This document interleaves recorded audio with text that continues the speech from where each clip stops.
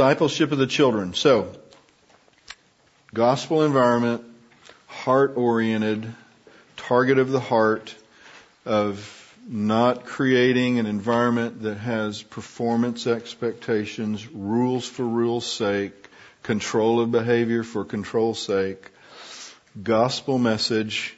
Thank you. And what does that imply? It implies the gospel drives our life, and we want our home to be an environment of discipleship, which implies there's a gospel message, and then there's what follows that. Okay, discipleship requires reborn, born again believers. True, so we will be growing in faith. That message will be in the message of our home, and this isn't in the notes. Your children, it is a successful thing to see a child trust the Lord and walk with God, whenever that might be, and sweep streets or be the president. Okay? If they honor God, done. Okay? If they make $10 a week or $10 million a week. Because guess what? This world passes away. Okay? So be careful of how you're designing everything you're doing with this idea in view of where they're going to point one day. But if they point to Christ and grow in Him, whatever they do, they can honor God. Okay? So just remember that. That's behind all this. So, discipleship and the gospel. See the opportunities in the routine activities of life as well in the difficulties. We don't want to just be good with our gospel message in the home when the home breaks down or when the child's in trouble. Help them learn to delight and love the Lord because of His beauty. Period. Don't just be a corrective gospel parent. The gospel is not the punishment. Okay? The gospel is the language of life. It shapes the home. Pray that God would give you words fitting for the time and the situation.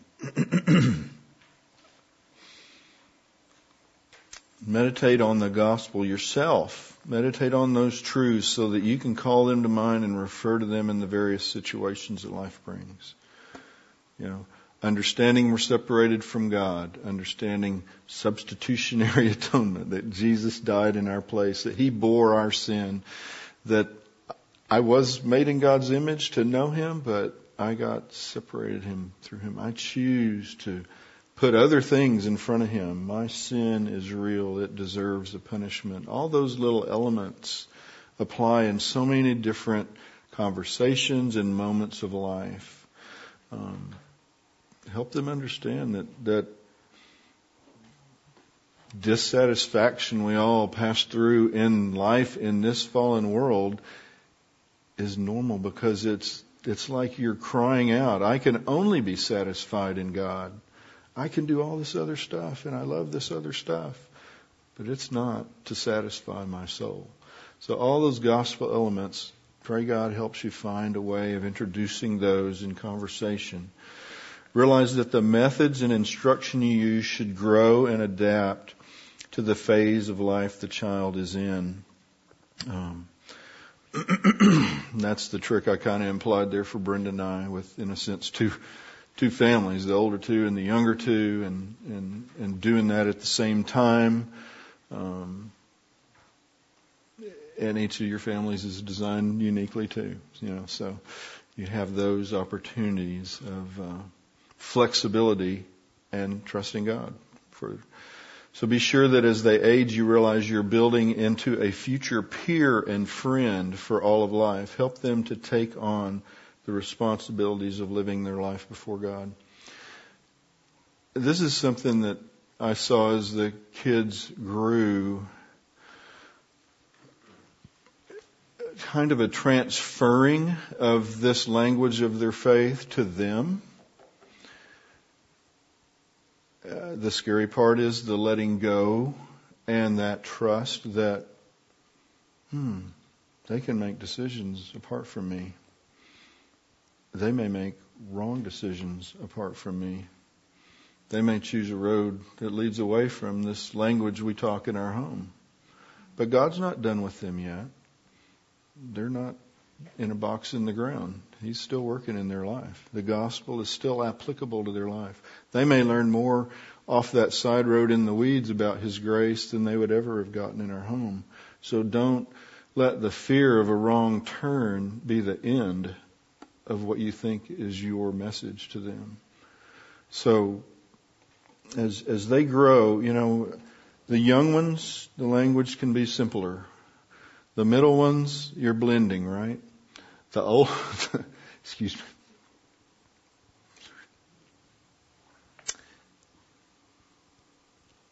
The older ones, I've used the word peer. I've said that probably to several of you through the months or years in the past. There's a realization that the faith, that the gospel that we're speaking to them is having its individual impact on them, not because they're in this family. Does that make sense? God works in them. Trust that. Trust that as you're talking and they're making those wrong decisions and you're offering the same biblical wisdom and hope that you would give to your friend, that God's working in them now and will work in them if they get farther away. Realize you're building that comment about a peer. Just think practically. They're 2 years old, they're 5 years old, they're 10 years old. That level of influence and direct, I'm going to use the word control, right?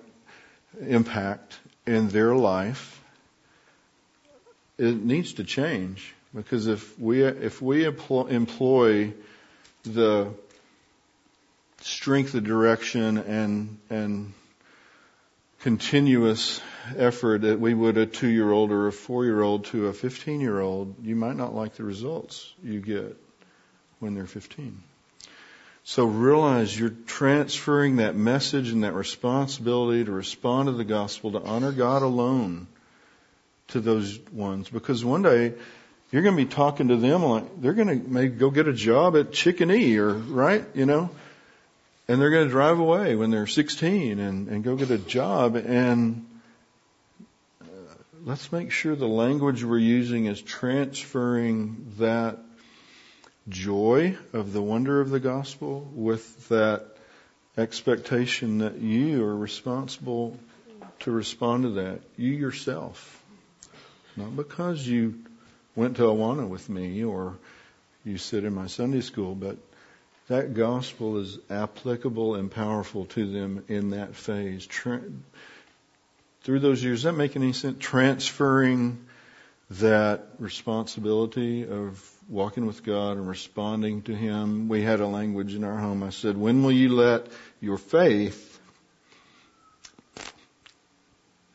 make a difference in the choices you will make?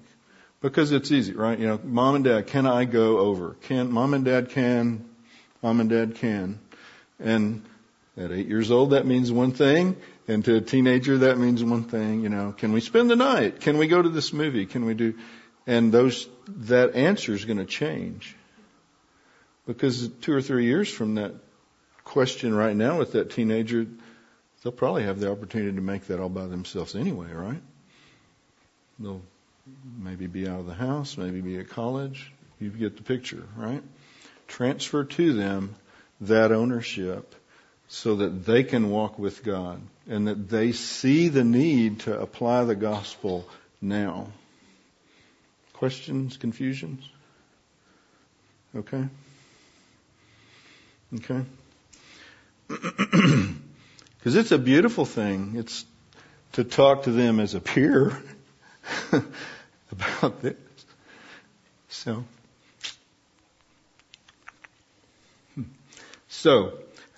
Ted Tripp. I didn't mention any resources, but Tripp's 2 books, Shepherding a Child's Heart, Teaching a Child's Heart. Buy them, read them, paste them on your nose, the whole bit. When John was young, I read Charles Swindoll's book, You and Your Child. Helped me a ton. Very practical.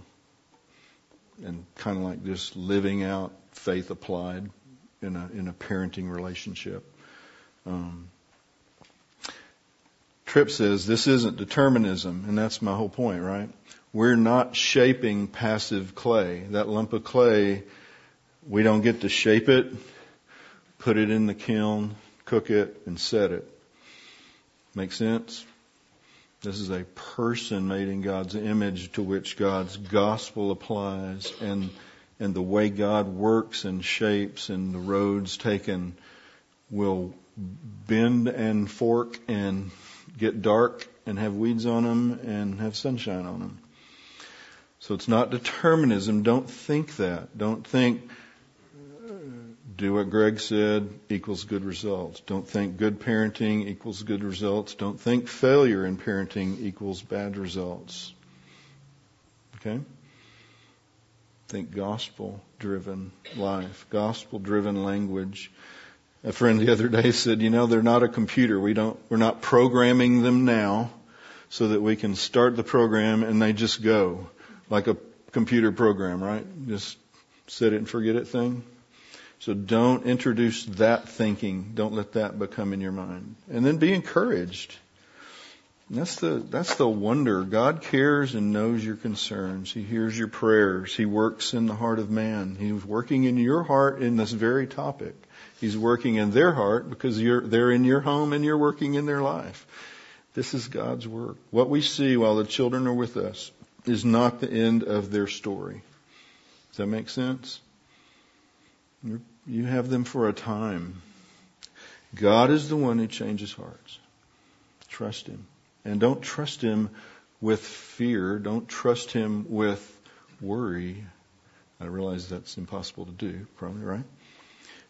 Confidently trust Him. This is the work He does. His gospel is the work that changes lives. Remember who the sovereign potter is. You can confidently pray to Him for help, for the salvation of your children. Be humble and teachable in the role He's given you during the time this is working out. Don't let, I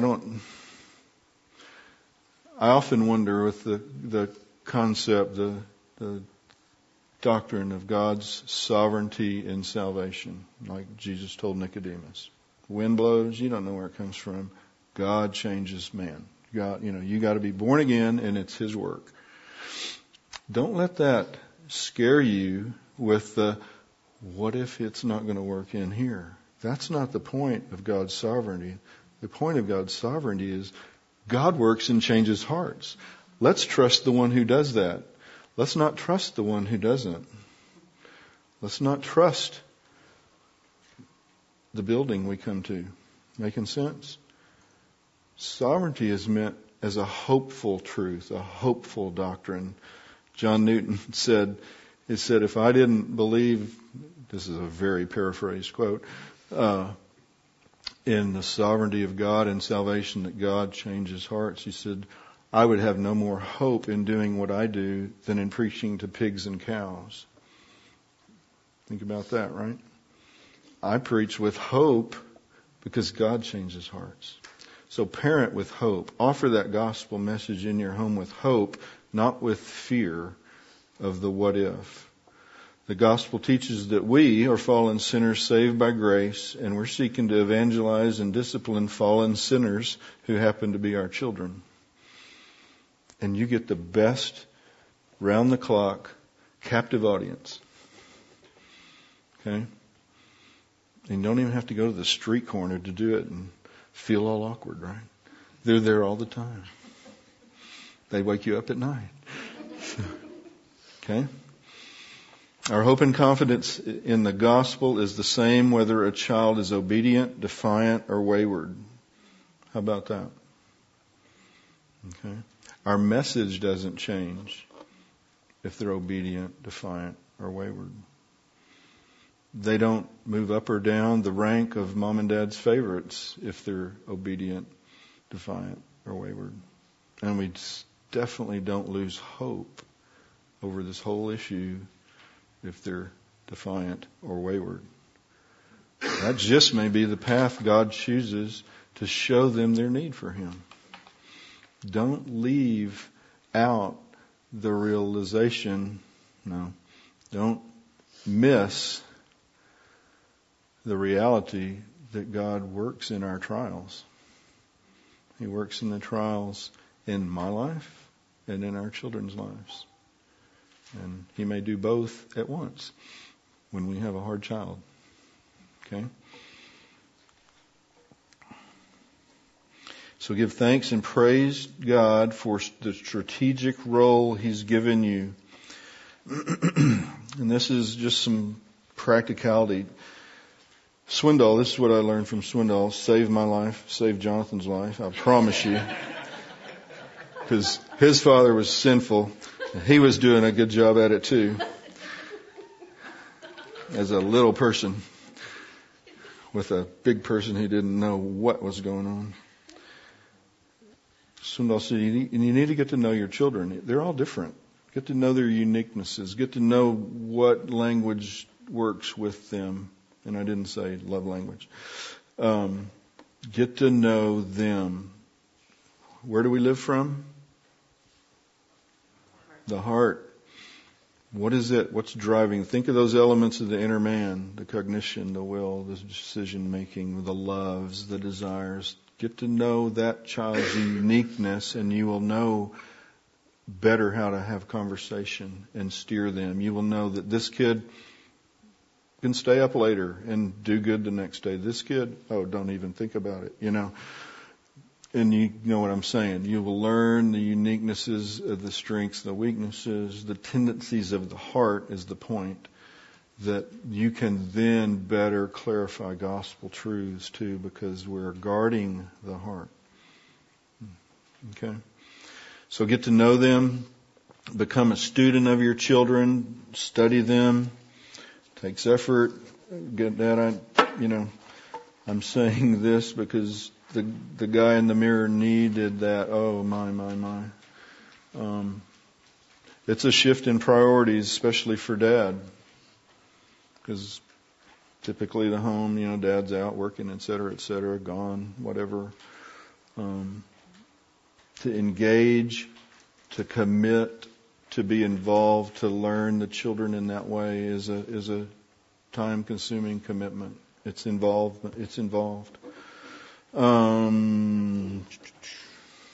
Yeah.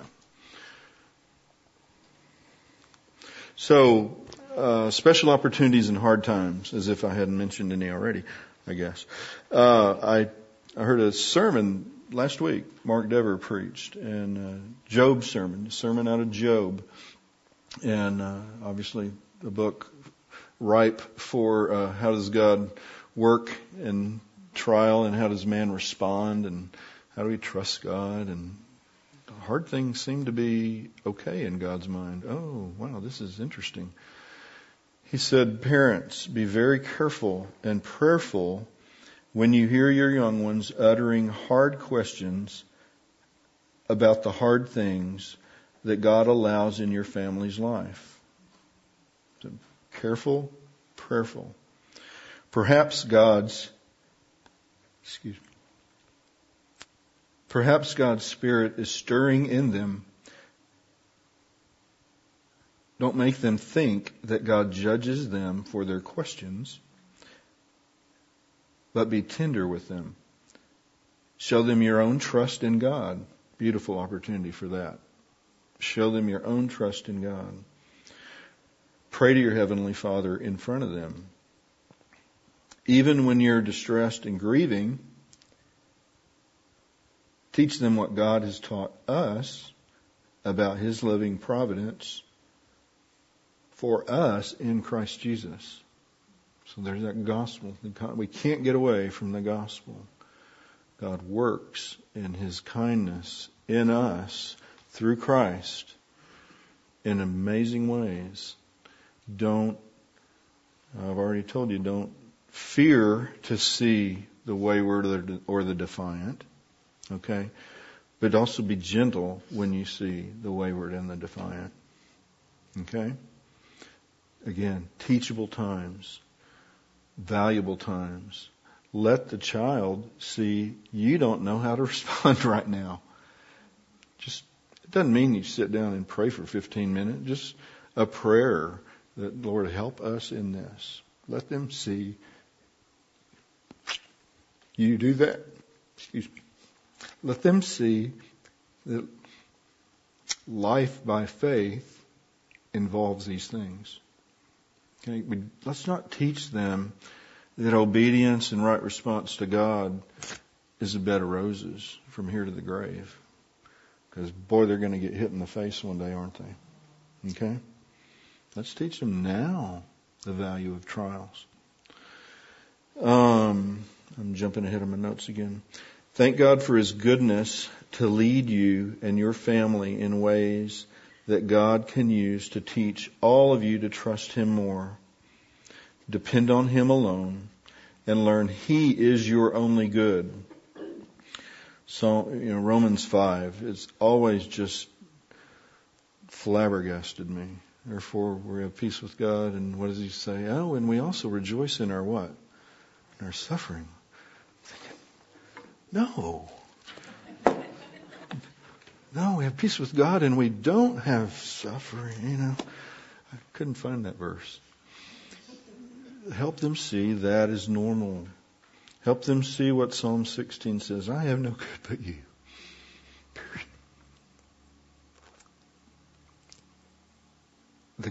The gospel applied shows not just a solution to sin, but a fulfillment of that hope.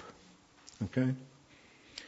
So, now, times like this often bring wonderful opportunities to speak and clarify issues of the heart. But Mom and Dad, how do we respond in these things when it's hard? Because our responses reveal our ruling desires. And I know you guys have heard that around here before.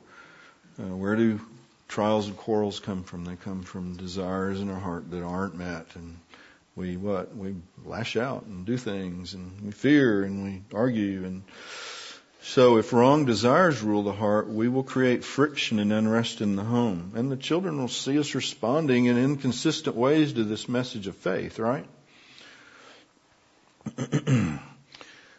If ruling desire of the hearts to please God, to know Him, and to find rest in Him, then hard situations become opportunities to grow.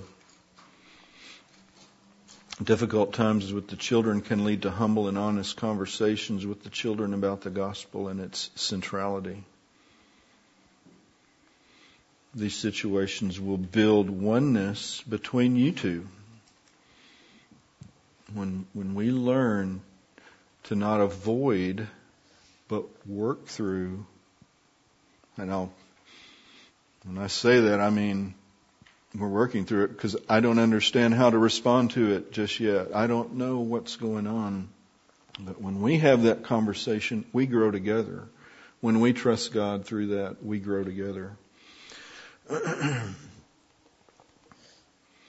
The kids get to see a God-centered, gospel-centered life that understands both good days and bad days, joy and pain, and happiness and sorrow. And we learn and we teach not to hide from the problems or respond sinfully to the problems, but we see the truth of Scripture and learn a biblical view of life. So, the gospel in the home for all of life. Next section there. The gospel is a dramatic call away from a life based in idolatry. Help me understand that. Talk that out with me. What's Stuart Scott telling us there? Instead of chasing what we want, we need to live for God. Just lay it out. Cool. Because what we want are what? Idols. They're those desires. They're that, remember, the inner man. There's that, what's driving me? Because where do we live from? We live from the heart. Out of the heart come, where Jesus said. Okay? So if idols drive worship, idols drive behavior, theology drives life, the gospel allows us to flip that. Let's replace those idols with the right worship, with the desire to please God, with that Psalm 16, I have no good in heaven but you, with where's my true refuge? What's my delight? Okay, what is my eternal reward? Okay? We fight those idols. We replace those idols. The gospel is that daily work of doing that very thing. And again, what does the line look like from salvation to glory?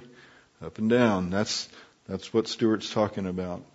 We're replacing things and falling, and we're growing and falling, and because we are not home yet.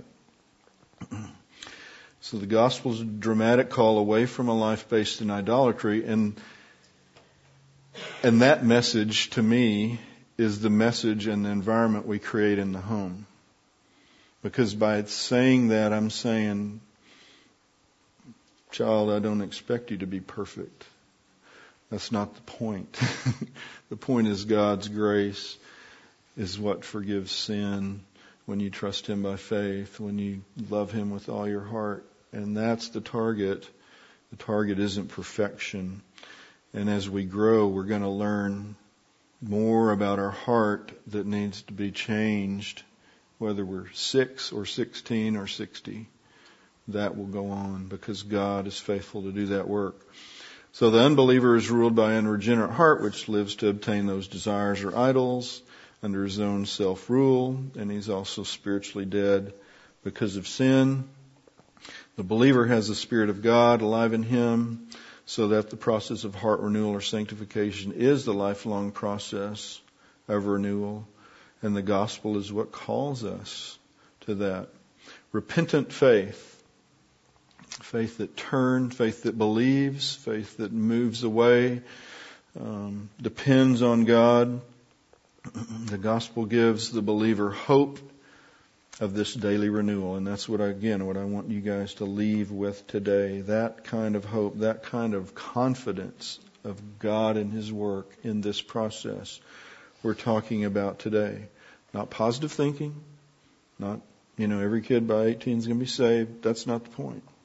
Confidence in God, rest in His sufficient grace, dependence on Him.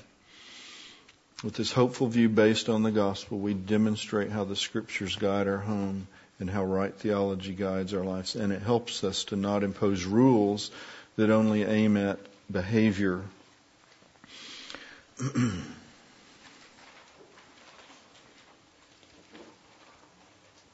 me see.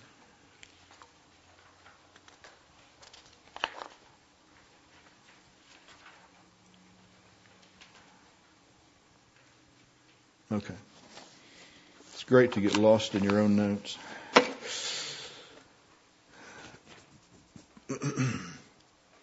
So when we don't impose rules out of fear, that's often easy, I think, in the home. The child or the children seem to be running down this road or that. That looks bad. That looks wrong. The other kids don't do that. And what do? We put up a fence. Why? Because we're afraid of what it looks like. We don't want to parent out of that. We don't want to live. That's not life. That's not parenting out of faith. What's better? The children are doing this, going down this road. We talk. We do the things we pray. We use the gospel-centered language about discussing these things with the kids to show them maybe a better alternative. And we might design a fence, right? Again, it is going to be standards and rules, but it's going to be heart-centered, gospel-oriented. We're going to marry those two. We're not just going to react out of fear. Make sense? Question? Okay. Here we go. Consider the reality or the myth of controlling the behavior of the children. For one, children belong to who? Who made them? God made them. And again, they're loaned to us for a short time. Okay? I'm 63. I left the home at 18 for college and permanently at 22, And so had a lot more outside of there than under there. And that's reality.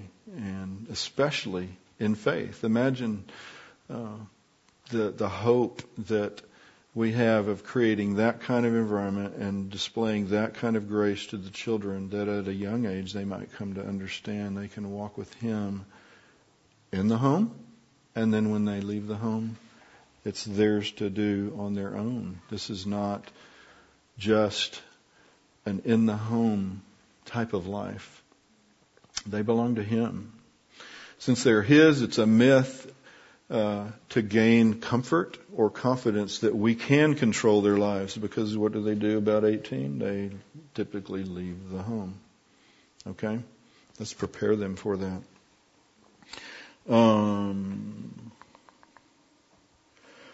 Remember, and this is with this comment, remember the difference in heart versus behavior, or that we control, or that could we control the salvation of their souls. Let's have the confidence in Him who saves and not in our own efforts. Remember the difference between heart and behavior. Heart will drive behavior. Okay? The authority you have over your children is given by God, and you're accountable to Him to properly carry out that role. Our authority is not simply because we're older or bigger or more powerful. It's a stewardship He's given us to be modeled after how God has parented His people. How did Israel do following their dad? Yeah. And how did Dad do, God, in responding to them? Okay. So goodness and grace, I think often of Psalm 103. Jot that down, take a look. How did God treat them when they're sin? No, He treated us as a father has compassion on his children. He didn't treat them according to their iniquities, or, so that there is forgiveness, there is grace. Oh yes, there's Deuteronomy 28. I offered you blessing and cursing. There was consequences to sin, but He didn't change on His commitment to them. So think of the extent of that grace as we deal with that type of parenting. So a biblical background needs to help us provide clear guidance to the children, consistent discipline, in an engaged, loving, open environment. Does that make sense? So I'm talking about conversation. Yes, that's kind of magic with 3-year-olds and 5-year-olds, but it's not like, don't have the college level expectation on the 3-year-old. But have the gospel-centered language or umbrella over it. It can be very simple, but help it to be clear and help it to be consistent. Help it to be God-honoring. So in time they do leave the home. That's basically what we're raising them for. And if you've only exerted control, if you've only guided their behavior because you could, they will easily move out from under that and choose their way. But let's help them do that prepared with the gospel, with a life oriented to guarding the heart. Okay? Heart change is the goal. Let's look at Galatians 2:20.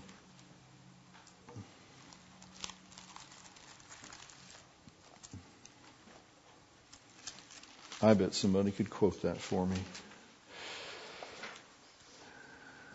Galatians 2:20 to 23.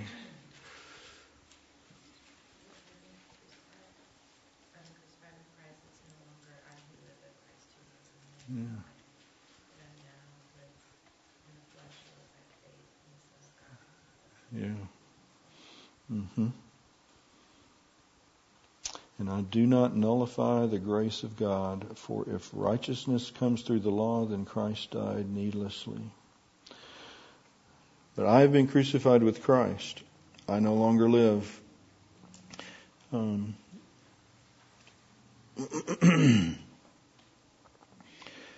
That life is a picture of a gospel applied. How's that? Okay. It's a hopeful thing. It's a God with me and sufficient for me today thing. And that's in contrast to what Paul told the Galatians about, you remember the passage where he said, you've gone back to live by these rules, do not taste, do not touch, and stuff like that. And he said, these rules have an appearance of wisdom, but they're of no value to changing the heart, basically. So that's what we're trying to avoid. The heart is only changed and renewed by God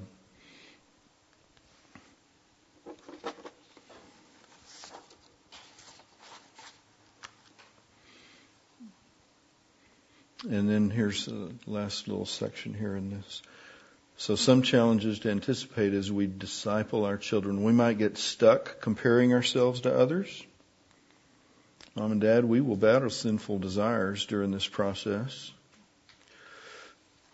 We tend to want a quick fix, but life and faith is never a quick fix. And think about what we're saying when we talk about life by faith. We're talking about we're living with a trust and a dependence on God in situations that we do not ultimately control. And that's our own life in the mirror, and that's life in our home. We trust God, period. He is sufficient. His grace is abundant. And whether we're going through trials or raising children, we trust Him. We tend to think that church attendance and involvement provides an environment that guarantees salvation and Christian growth. Y'all know the garage principle? You can sleep in the garage and you won't become a car. Yeah. Neither will showing up here, or pick your comparison.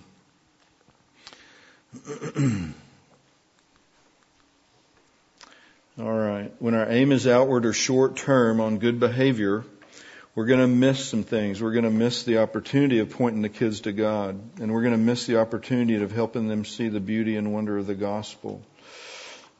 We've mentioned the Romans 5 passage before. Rather than a behavior focus, we need to engage in the lives of the children with the goal of teaching in order to guide their hearts. We need to allow them to see, we need to help them understand that God wants the worship of their heart, that knowing Him and finding meaning and pleasure in Him alone is what they're made for. We need to allow them to see that heart obedience is right worship, and that this is why we choose certain behaviors. We choose behaviors because we're seeking to honor God and please Him above all things. Allow them to see you pursue God. You confess sin and repent and rearrange your life because of the priority you've chosen to love God above all else. Help them to see the connection between the standards your family chooses and the theological truths and commitments you teach. Connects the Bible to life. Help them translate the stuff they're taught here each week into those aspects of your home and your home's life. Help them see the balance between standards and behavior with heart renewal, because that's the process, growing in heart renewal. Help them see the beauty and value of God above all. And remember that they and we too are on a lifelong path of learning to worship God, to be satisfied in Him alone, that the battle with the idols of our heart is real and every day, and God will continue His work in us. So we want to parent out of faith and trust and confidence in God and how He works. Think of what Jesus said in Matthew 6. He knows what we need before we ask. He knows us. He cares. So that's who we're praying to. How we confidently trust our children's souls to Him, and how we live by confidence and dependence on the Word. I think, 2 Timothy 3:16-17, right? Often memorized, often quoted. His Word is sufficient for you. Think of those things and build a confident thanks that the Word you have to read and apply and learn from is that complete. A tool sounds a little bit cool. It's that sufficient for you. It will do the things in your life of faith that you need to grow in a way to honor God. There's nothing magic. There's no hidden corner. God has given you in Him and His Word that abundant provision. And here we go. For what are we preparing our children? We want them to have a biblical view of life, a biblical theology. We want them to point them to God and His wonderful gospel. And to point them to repentance and a delight in God, to have that repentant faith. Repentance, turning from. How do you have that conversation with a 5-year-old or a 10-year-old or a 15-year-old? See, it's going to look different. There's going to be a few different words and specifics in those discussions to think through that. When we turn from something to renew our mind and replace it with biblical truth, with what's right, the Ephesians 4 pattern, the Colossians 3 pattern, help them understand that. Success in the home and success in school are what? They're ways they can honor God, but success in the home and in the school are not the source of their righteousness. Don't blend those things. Does that make sense? Yeah. We honor God, and we honor God. Where's our source of righteousness from?